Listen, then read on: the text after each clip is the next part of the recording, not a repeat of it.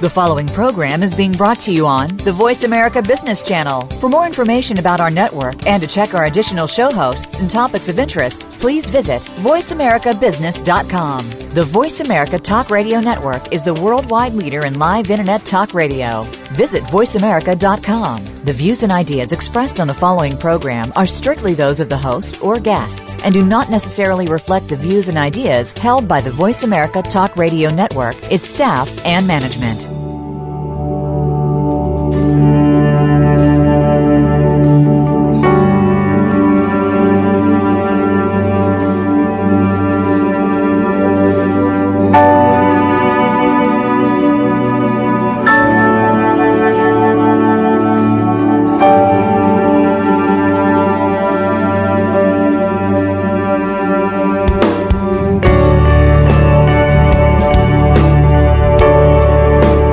Today I'm joined by author and business leader Bruce Piasecki in the continuing series. This extraordinary talent and visionary who works through the strength and works of leaders and writers from the past engages his own experiences in the corporate theatre to change the way in which our world and business navigates through to a new sense of consciousness. During our journey together over recent months, the essence, values and beliefs we have shared together has changed both to realizing the true values we currently seek in all areas of life, towards which an ultimate and shared mission wields our constant thinking in the re-evaluation and approach to change our own hearts in a severe and yet exciting world of new opportunities. The program today, The Art of Competitive Frugality, Panic and Resolve. Bruce Piasecki, welcome back to In Discussion. It's a great privilege to have you joining me again. I'm looking forward to this, David. It's becoming a positive addiction. Likewise. Bruce, in past programs we have talked about your recent books, and I think that you're moving forward in writing and bringing together a further book, which I'm absolutely inspired by, with a working title of Doing More with Less. And I think that we're going to talk in context to certain of those chapters today. Yes. Can we start off with talking about the fine balance that you and I have discussed prior to the program and during our notes between poverty, frugality and excess? And I did use the word measured in starting off this conversation. Sure. You know, this Doing More with Less, Another Way to Wealth is my 8th book, and it's an attempt to celebrate in a short 115-page text some of the lessons I've learned during my 30 years as a management consultant, the privileged insights that I've had by meeting with many leaders in our corporate affiliates program, plus the fun reading I've had, during my life by encountering some amazing thinkers like Ben Franklin on frugality and innovation. So I started out, David, traditionally as a person who was very concerned about poverty in the world, social injustice, questions of the fate of a person in a sea of complexity, and came to realize in the course of the 55 years I've been on Earth that again and again and again and again I was seeing people who had some anguish about the future, but that they were succeeding. And when I started to analyze the nature of their ascent in social circles and economic measures, I came to realize that those that I was attracted to that weren't being celebrated were incredibly frugal people. They were competitive people, but they were not necessarily flamboyant people. And so when I came to understand that our society, as evident by the coverage you get of a Lady Gaga in the Rolling Stone, or the coverage you get on TV every evening with the Jersey Shaw personalities that are very rough and consumptive and and in some ways dramatically ugly. I came to realize that there is a link between the understanding of worth, self-worth, and what society understands as wealth, that link is sometimes horribly broken in industrial society, where all the lessons of poverty or all the lessons of frugality are not celebrated in society. So I wanted to write a book called Doing More with Less that celebrates those many people in the world that understood there is an intimate link between competitiveness and frugality. May we start that by citing Franklin's amazing statement, and of course you began your chapter 4 of your new book with this. So by diligence shall we do more with less perplexity in the way to wealth. There is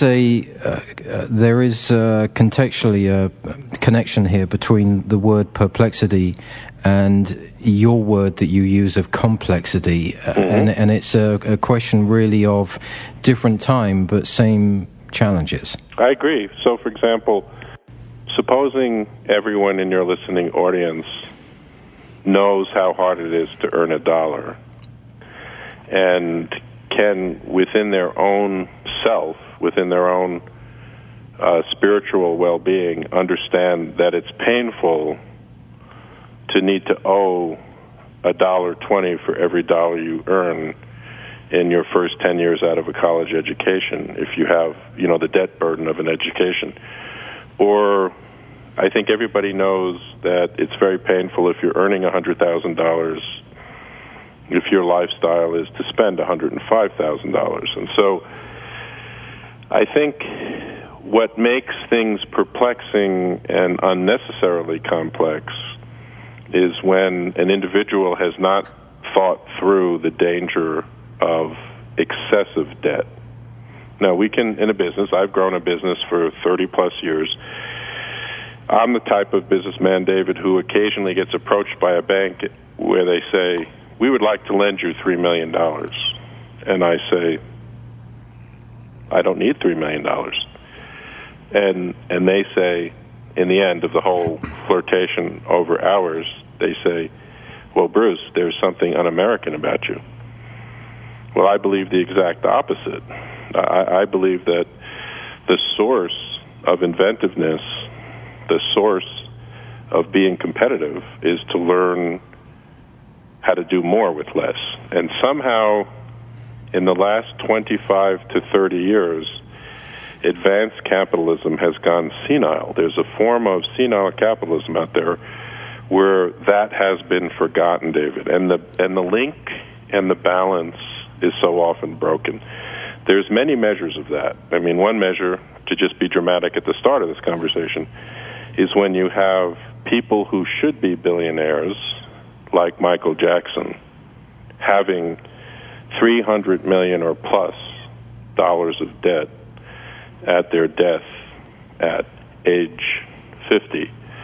How much of that is related to the stress of not understanding debt burdens? Or when you have people like Michael Tyson, who has earned, through his incredible violent skill of boxing, tens and tens of millions of dollars, and apparently used to have staffs of hundreds of people, needing to make a very embarrassing film about himself to get cash to meet things. So it's not that I want to, I don't think in any way as a thinker equal or superior to these super accomplished people.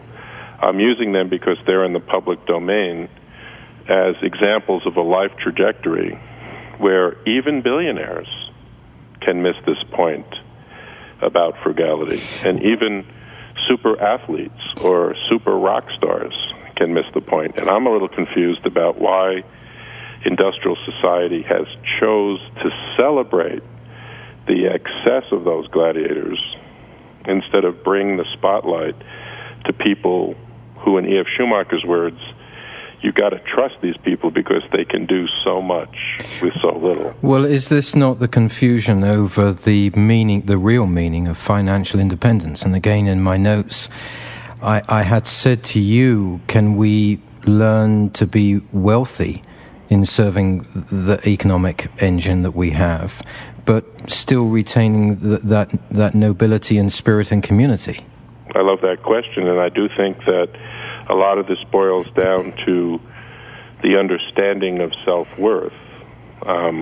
Is it measured only in how much surplus capital you can waste, which is what Thorstein Veblen studies in the theories of the leisure class, where something's happening even 100 years ago, where this great sociologist is saying there's a peculiar kind of behavior in the leisure class that he called conspicuous consumption.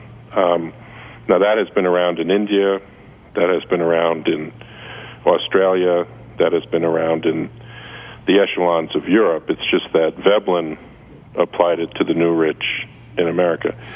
There has always been a feature of the American way that other newly rich people want to imitate, the robber baron phenomenon.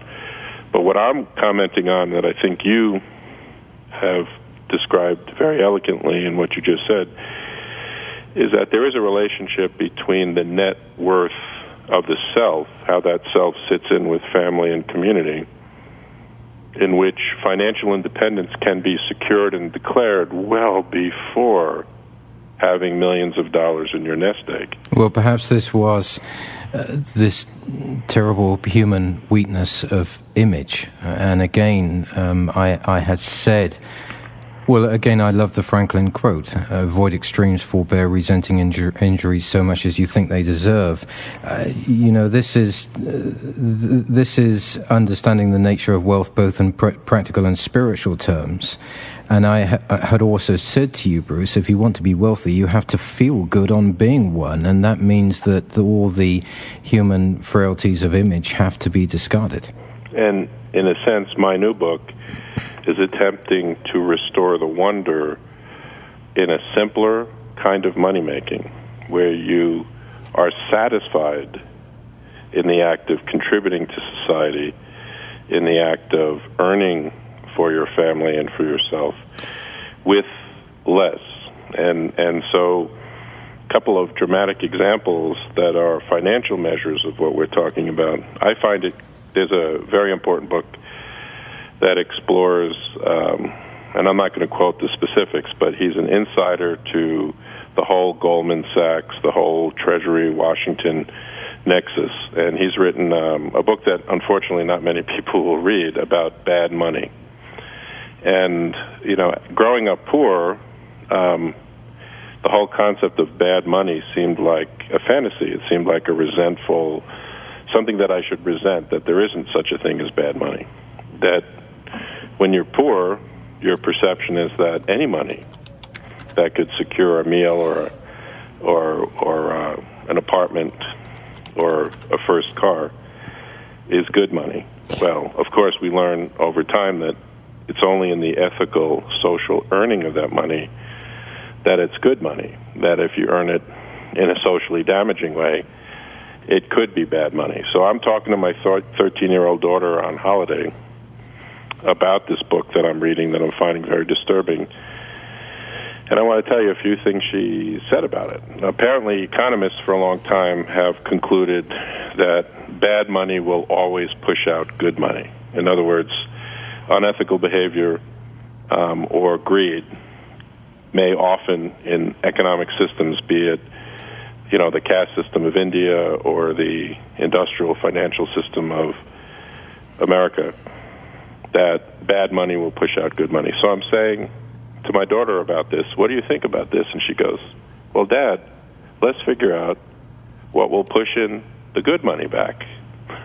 And I thought that was such a brilliant and simple description of what my new book is attempting to be about. It always takes a younger person to come out with those profound statements. I agree. And I'm just delighted that she's willing at this point to listen and to talk about, what I'm working on, even on vacation, because when I get haunted by a book, it's hard for me not to read or think in that space. So, we're surfing these beautiful waves, and she comes up with this idea. So hopefully we can talk about is there such a thing as bad money, and is there such a thing as good money being able to push out bad money? So when people think about, in an economic tradition, when they think about bad money, they think about speculative plays that help, through self-dealing, a few at the cost of society. And so throughout human history, bad money is often corrected by regulation in government or by internal social checks where people like Madoff are discovered, or where people downsize a Citibank or an AIG because of so many people churning money on money that it doesn't have any net social value except for the ones who are on the take. So now that I'm 55, I've come to accept that there may in fact be something in the world called bad money. So I start reading these books, David, and I'm astonished how insightful Franklin was about some of this stuff, because he does get back to the fundamental basics, where in order to be wealthy, you have to be already satisfied in yourself, because otherwise you might have a lot of financial surplus and you might be on the take and you might have a lot to spend, but you are not necessarily discovered the worth of yourself in society. So I do believe now that something went wrong when American capitalism left traditional manufacture of products, the making of cars and windows and homes and tools, where in the last 20 years, 21% of our money was from financial institutions. So 1 out of 5 jobs had become the infrastructure of what I'm calling senile capitalism. So in other words, back in World War II, back in prior centuries, it was back in the kind of capitalism that Karl Marx critiqued. You needed to own the means of production. You needed to own the assets of manufacture in order to make that car or to make that home or to make the parts of that home. Well, I found it quite astonishing reading these empirical books to discover that 21% of our economy that led to the telecom boom, the real estate boom, these derivatives booms are actually based on people who have become seduced by the notion of an extreme. So this is where Franklin's right, avoid extremes, by an extreme pursuit of theoretical money, of speculative money that has nothing to do with real physical assets. And that Bruce, raises this word of risk. In talking to a lot of commentators, they seem to take on the position that risk is a good word, is a sensible word, is suggesting in some way that they are being heroic. But in actual fact, it does not have the same meaning anymore as it would have done, say, 100 years ago. And one of the things that I so enjoyed in your chapter 5, when one elects to leave wonder, you started off by saying if you get past all the hype, the world of business is not really all that high. It is rather pedestrian. Given that both of us share this huge interest and background in literary works, I'd love to ask you to define more that word pedestrian in this context. Sure. And let me, in your reader's mind, I first want to tell a story so that people get a sense of what I actually do in my management advisory company, the AHC Group. They can visit it at ahcgroup.com. To just tell a quick story, during the scandal of Enron, we were advisors to a utility in Baltimore that was a remake of the old utility called Baltimore Gas and Electric, and they had earned an infusion of $256 million from Morgan Stanley. So we were hired as advisory to that team, and they asked us, well, should we become more like Enron? Enron seems to be the highest growth rate of a pretty staid industry type. And so what my firm does is we do benchmarking of corporate strategy and leaders, so we actually went to 5 different kinds of utilities, Pacific Gas and Electric, which is a corporate affiliate of our group. We went to Southern California Edison. We went to Exelon, which owns most of the nuclear complex in America. It's a union of two different utilities, a Chicago and a Philadelphia one. And we set up for the leaders a way to best spend this $256 million. And our conclusion, being very Ben Franklin-like, was you cannot make electrons without having the physical assets to make electricity. So we predicted in our reports that Enron could not be real because in the end, the bulk of their money was not based on physical assets. So I'm not trying to say that this book I'm writing now in middle age is based on theory. It's the kind of lessons I've learned. And so I file these reports after spending a week at Enron, after feeling really strange every time my staff is down there. We're asking questions about international business. We're asking questions about power markets to California. We're asking all the right questions. And there's always this young MBA hanging out with all these senior executives. And I find out that her main role is to go back every hour after a meeting and tell Skilling, the number 2 guy under Ken Lay, what we're asking, right? So I was thankful that Enron let us benchmark there, but I was not thankful of the fact that they had this so-called economic intelligence person hanging around in my benchmarking meetings. So that's what first set me off, that there's something strange there, some kind of number shenanigans going on. And so I come back and I file this report saying, probably better to become more like a Pacific Gas and Electric with a cleaner emissions profile and a mixed generating asset base, part nuke, part coal, part oil, part river, part purchased, than a fanatical fantasy that you could double your worth in 30 months.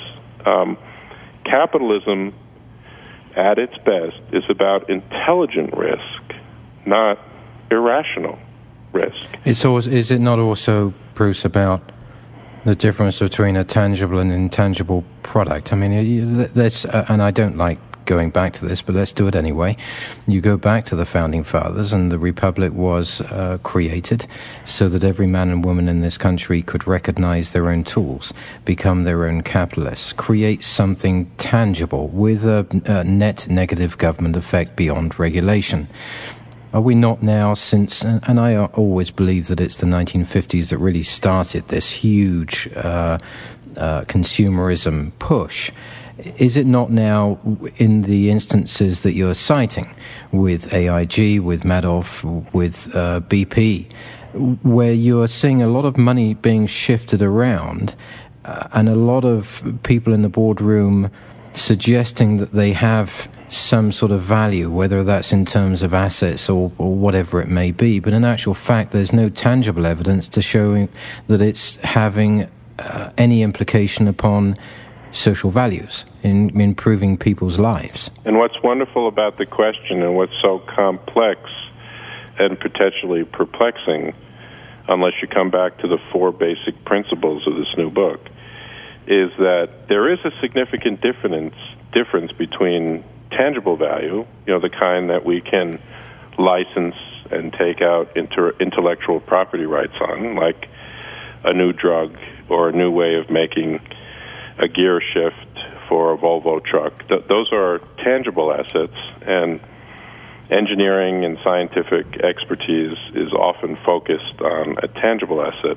Now, the new mystery since the 1950s is the way the stock market works, is that it has developed new metrics for good governance.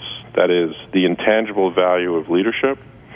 So my last 3 books, World Inc., The Surprising Solution, and the one before them, are books where I begin talking to the people in the investment houses, and I begin talking to the valuation experts about this very delicate balance between tangible assets and intangible value. Now, the horrible truth is that an equity, in other words, the fair valuation of a stock, is based on the abstraction of an anticipated future value of a firm. So when you buy a Toyota car, it's different than buying a Toyota stock.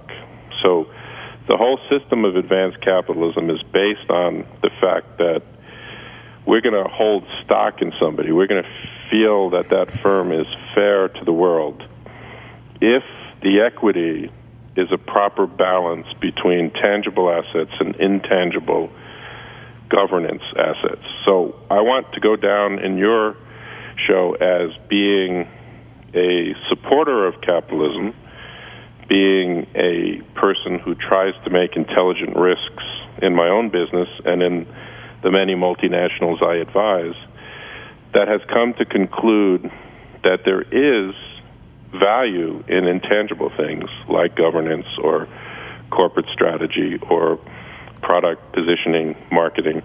However, those things, which I've kind of become expert at, are real to the value of a corporation. But they're not financial maneuvers. But what is the best outcome? What is the net effect that we should see in society out of that opportunity? So, number one, it's probably best to have a society in which the fair bulk of the people are involved in the actual contribution of products to society. The fair bulk being, and it could be a great piano player, it could be a great violin player. They are providing the product of music to society. But most of us will have to make actual things, like a window or a fastener in an Aerojet plane or whatever. But there is, in advanced capitalism, the need for leaders. And my books are often about leaders.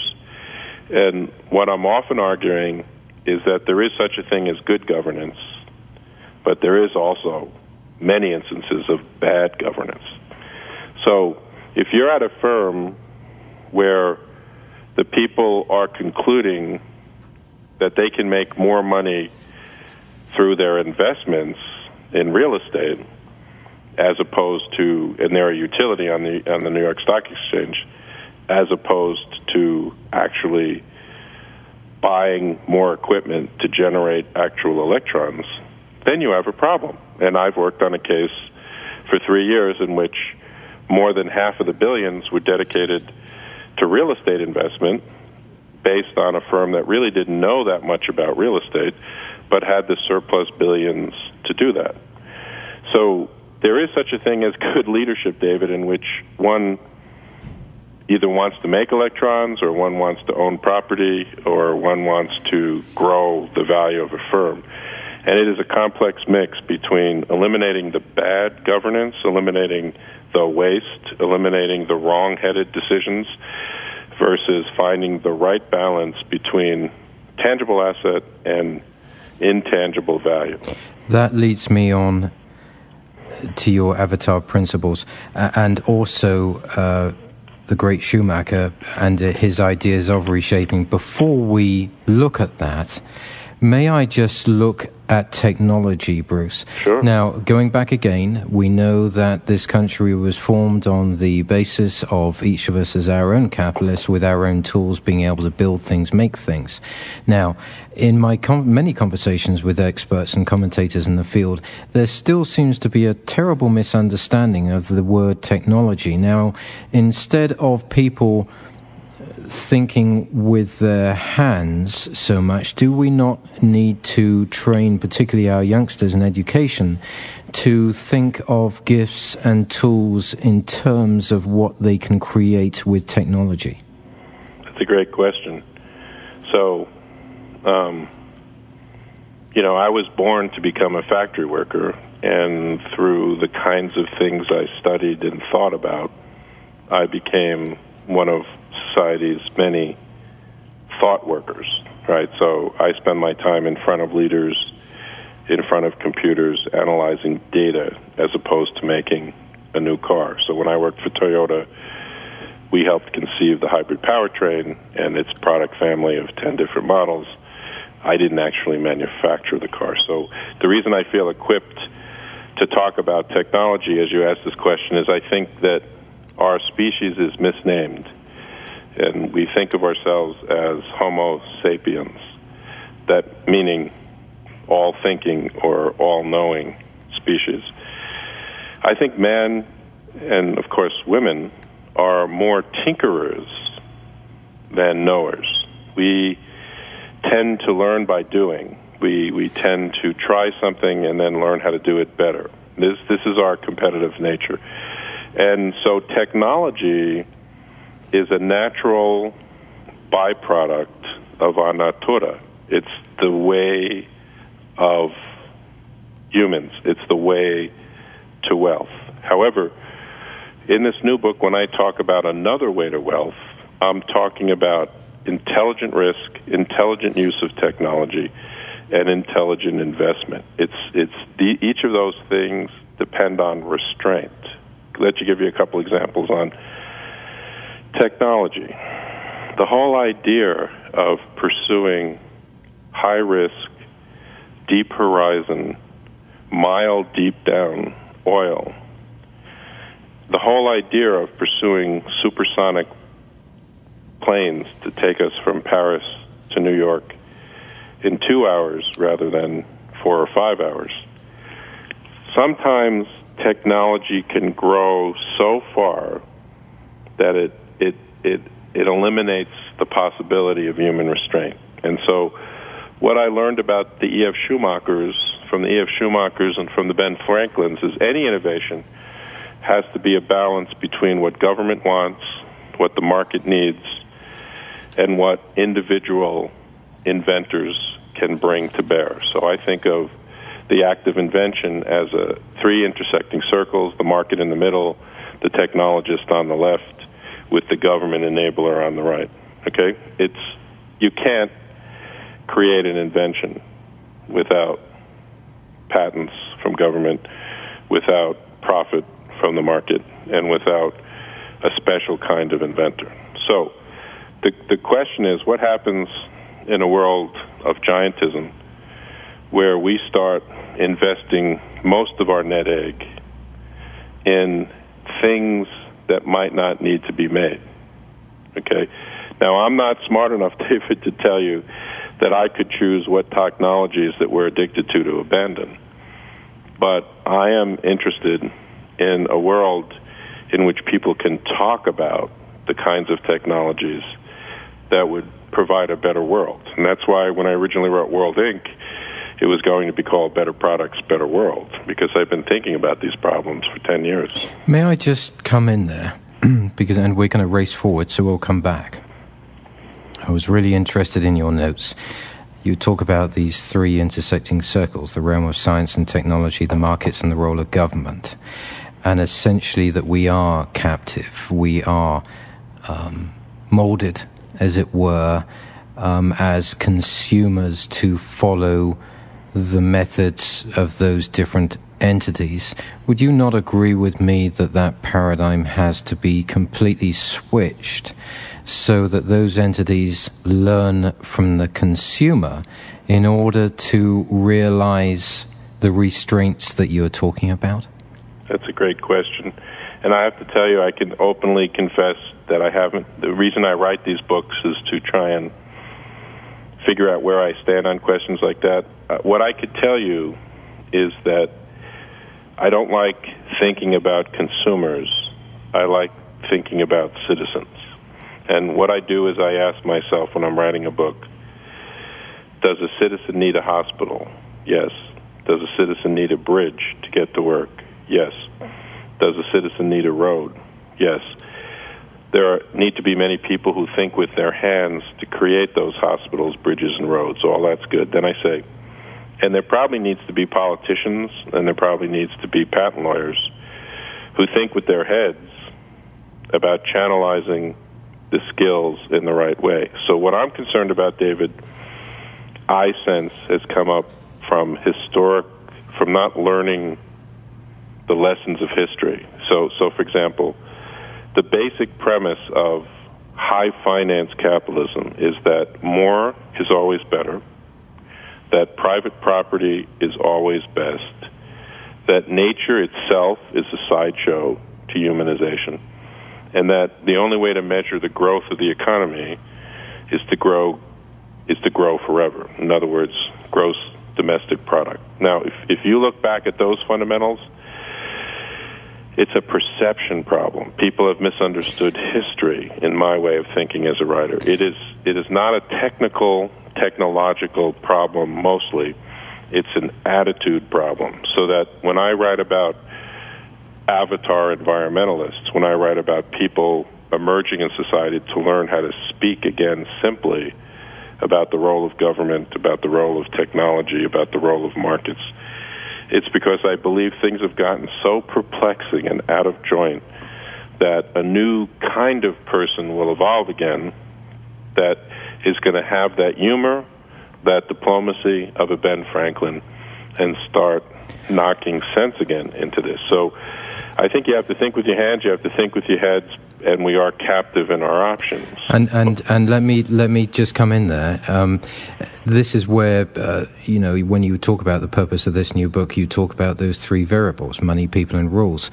I am fascinated today that you change out that word consumer for citizen. As consumer, to me, the use of that word is so negative in its effect. Unfortunately, we are living in a world since the 1950s where we are essentially conditioned to become a consumer rather than the citizen that you just talked about. Yeah, and this is really a fascinating problem because, you have to go back to, is this in human nature or is this a social deviation of human nature? And I have enough trust in watching poor to wealthy people understand citizenship that I think it can be understood and it can be appreciated. So, in other words, I am a person knowledgeable about economics who thinks that economics becomes a dismal science when it only wants to talk about the behavior of consumers. This is where you talk about this, use this word pedestrian.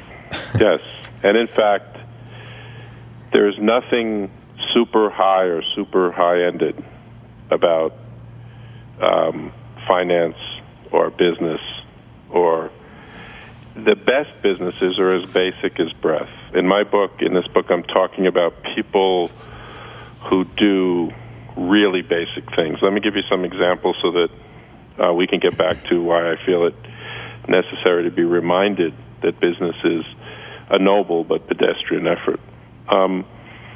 When you think about drugs in modern society, then you think about, say, I had an ear infection from the last week where I was on vacation with my family and Cape May and encountering too much bacteria in the water at this beautiful historic resort. And so I have an ear infection, and I do need antibiotics, and I'm knowledgeable enough to know that they are boosters of my immune system, and I did take Advil during the 4 days of pain in the throbbing ear. So that being said, what I find fascinating is that there is a CEO in Israel who's almost like Ben Franklin all over again. As the world went from 30% generic to 78% generic, he more than doubled the growth of his company and is a major player now in a world of the Pfizers and the Mercks by manufacturing and selling high-quality generic drugs at 1/3 the price, but at 99 to 100% the effectiveness, without the excess. So this is an interesting case. You try and understand, what is this guy and his team actually doing? Well, when they're buying out all these other drug companies that are failing, what does he do? Well, he has to inherit certain jets, corporate jets, from these firms that pursued excess, that forgot, that ran a kind of senile capitalism. And what does he do when he inherits these corporate jets? He doesn't. He works out of a relatively humble office, I've been told. So what does he do? He uses these jets to take new potential customers and fly them from their homes to his manufacturing sites so that they could do a quality review, so that they could say, all this stuff about how we have to charge 10 times as much for this drug is bogus. We can charge you 1/3 and still get the quality review. Come fly and visit this. So he's Ben Franklin all over again. He's taking that wheelbarrow and walking it down Philadelphia and saying, look at me. I'm industrious. I actually do it a cheaper and better way, as opposed to just a cheaper way. This was the interesting thing, Bruce, with my conversation with Dr. Fahey that you so kindly referred me to. The ideas of creating corporate social responsibility in the Middle East is, to my mind, very different to the way that it's conducted over here. And he was doing the same thing. Their sense of corporate social responsibility was to fully enable the local communities, find where local communities needed employment, needed to be re-engaged, brought back into the 21st century. And they almost copied that. They flew people in. They discovered what the people needed, what the communities needed, and they managed to find a way, or they're managing to find a way to do it cheaper, with a more improved net effect. And you're also talking in some ways there in that method in the way that Walmart do it.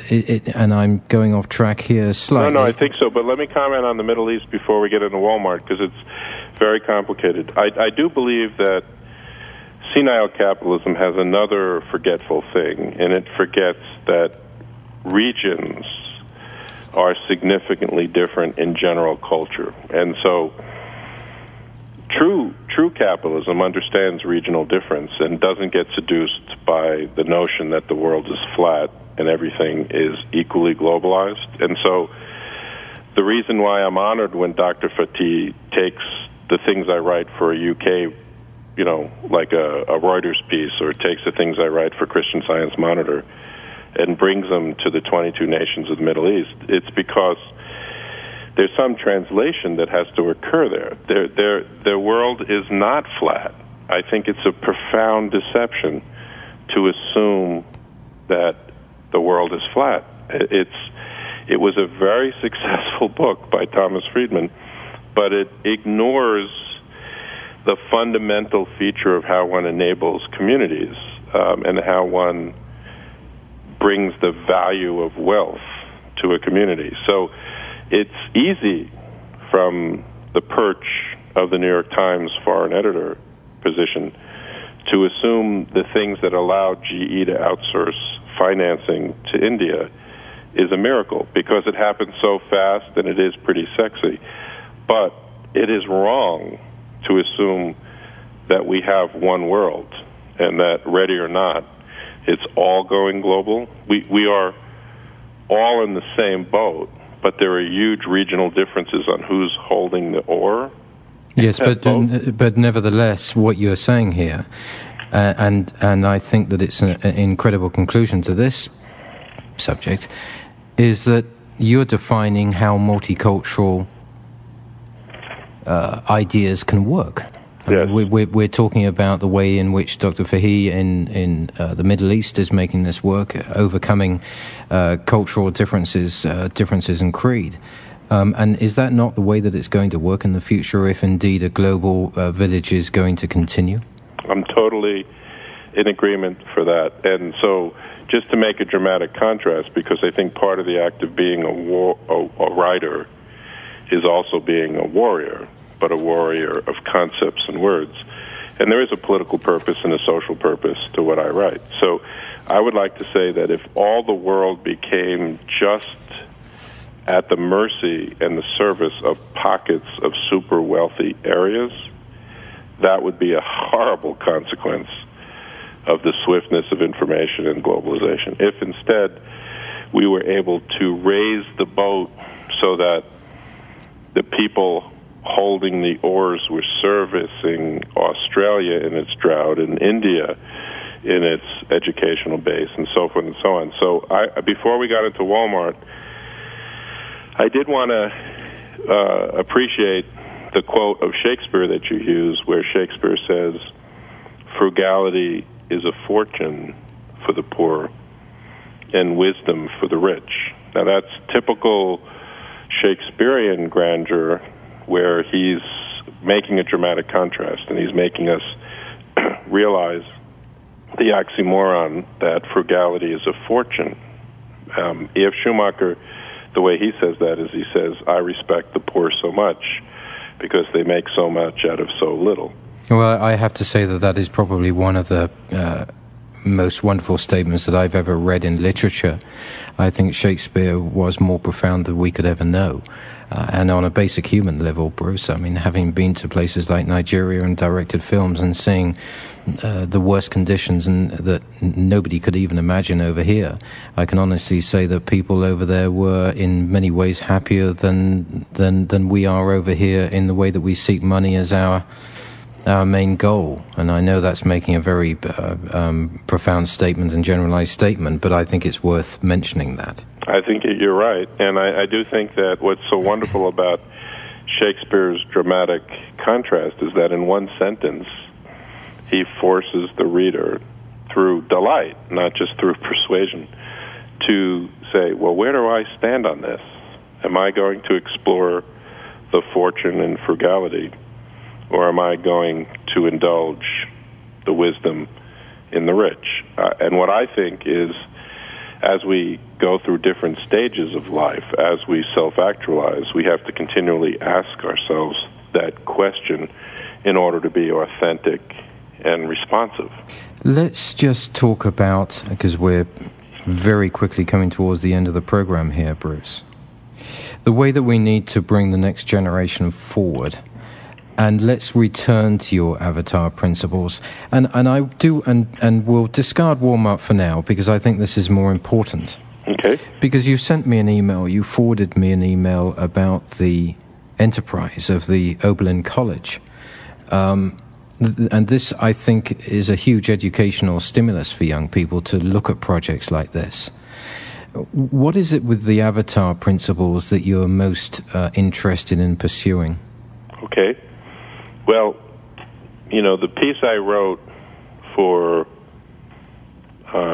greenbiz.com called The Advent of Avatar Environmentalists was my attempt to popularize and describe the full costs of BP's Gulf oil spill.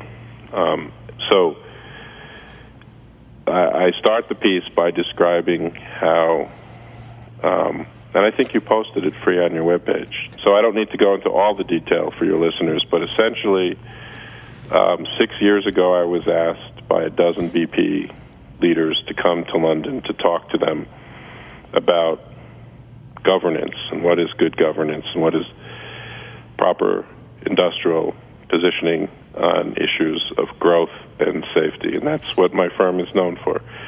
And I was honored, but it didn't click back then. But now, after the disaster, I can say I can think back on that week and realize that they were asking the wrong question, because their essential question was, how do we prepare for world scrutiny when we hit $300 billion in revenue? And my assumption on how history in the world works is that the world of event will always be fiercer and more severe than the world of thought. That's why humans have trauma, and that's why companies go bankrupt.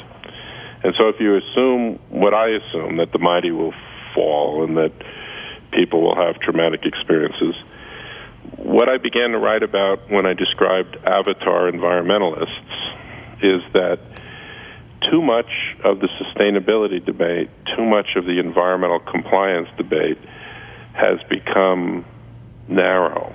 It's become a debate about a scientific nuance, about a debate about the risk interpretations of that scientific nuance as translated into legal protocol.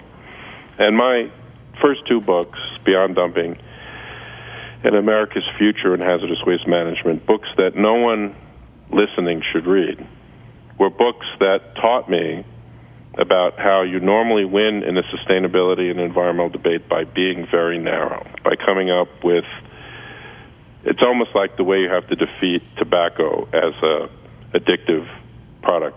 You know, the people who fought tobacco and got the proper warnings on tobacco had an incredible patience to fight the fight based on science, the facts of science, and the facts of law, right? Now, social improvement is always going to be boiling down to allocation decisions based on the facts of science and the statutes of law. However, in today's new media, I predict the advent of an avatar environmentalist who stands tall, you know, like in the film of Cameron's, this 16-foot person with green eyes who is closer to the truth than you get at when you only debate it based in science and law. And these people will work through the night, like in this film, and they will hold hands across nations. And I believe that they are emerging, so that even if the political scheme will have difficulty regulating carbon and climate, these avatar environmentalists are likely to emerge. And so I wanted to reflect on the fact that these people will have tremendous impact through Twitter and new social networks and media, because they will change our appetite, like an avatar throughout history changes the culture's storyline, not just, it actually changes the culture's fears and satisfactions, and that's what makes them an avatar. So I decided, even though I'm not sure if it's going to be in the new book, I decided to write this new piece after the BP oil spill because I was just stunned at how bad the governance could happen after that kind of high-level visit I had for the week. So I was shocked at how in a sheer 48 months or 60 months, the logic of advanced capitalism brought them to where they could lose $21 billion in value. In your new book, you talked about the oil spill, and quoting from that, from the White Cliffs of Dover to the high chalk cliffs of foreign seas, from the Amalfi Coast wealth to the Nile Delta, coast will cure our illness, coast will make us delay decline. And also in finishing, Bruce, I was going to go to Franklin, where he extended his theories and added on a final point, talking about humility and the fact that he had to come to a humility himself.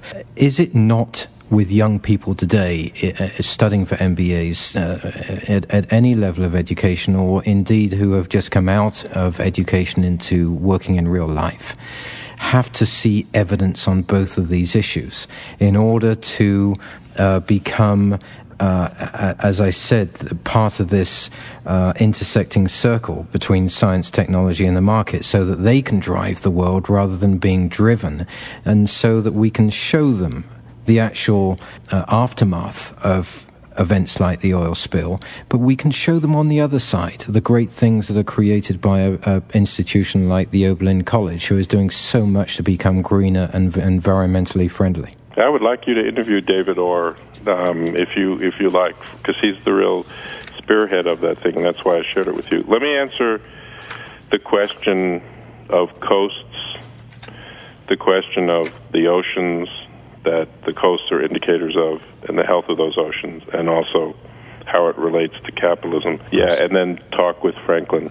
In the end, I have faith in humanity, and I believe that these avatars that will stand tall and help shape a better world, they may actually have a Harvard MBA or an INSEAD MBA, but they will know that what they're doing is both noble and pedestrian. They will have that built-in, ratcheted down humanity that is deeper than any kind of feigned humility, and is significant. The way I see the world is 82% of it is ocean, a lot of it is coast, and a huge number of us live on the coasts. And so when I'm thinking about writing Doing More with Less, Another Way to Wealth, I am trying to articulate for the reader how to make their own life, how to grow the value of their firm, and how to live through generosity and giving back. And I think it's those three principles that Franklin was trying to get at in his passages on the art of virtue. What is it, do you think, that we can all learn from the Shakespeares and the Franklins of this world in moving forward in the world that we have to face now and make severe changes ourselves? Three things I hope that at least I learned from having the privilege of being able to read classics. One is that all organizations boil down to money, people, and rules, and that you can't become cynical about any of them, that you have to learn to tolerate and advance rules, you have to celebrate and enjoy the diversity of people, and you also have to not be afraid of making money. That's one thing that I actually have tried to learn through the classics. The second thing that I would say, which I find is quite amazing, is that the world is so swift and so severe that the individual, in discovering their self-worth, learns that they cannot do it alone, that they need large teams and large networks. And that's the magic of humanity, is that if you have faith in people, the healing solution will occur. The surprising solution will occur. So the kind of capitalism I write about in this new book is one based on not only money, but the celebration of people, the creativity of people, and the tolerance and celebration of rules. Bruce Piasecki, as usual, it has been a great privilege to spend this time with you. Marvelous conversation, and yet again another program that will launch us into yet another program in the future. Thank you for your time. I suggest your listeners read Wealth and the Commonwealth, which is a book that came out 10 years ago that's excellent on these themes. And to our listeners, I hope that you have enjoyed this program as much as we have. If you need information on this and any other program in the series, you can visit davidgibbons.org. Meanwhile, wherever you are in this world, good morning, good afternoon, and good evening.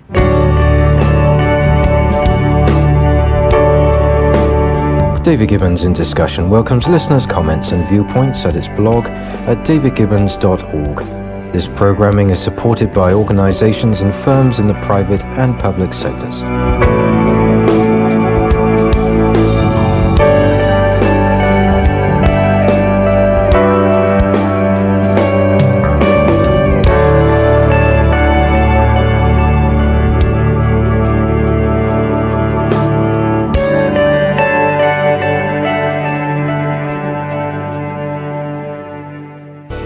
Thanks again for listening to the preceding program, brought to you on the Voice America Business Channel. For more information about our network and to check out additional show hosts and topics of interest, please visit voiceamericabusiness.com.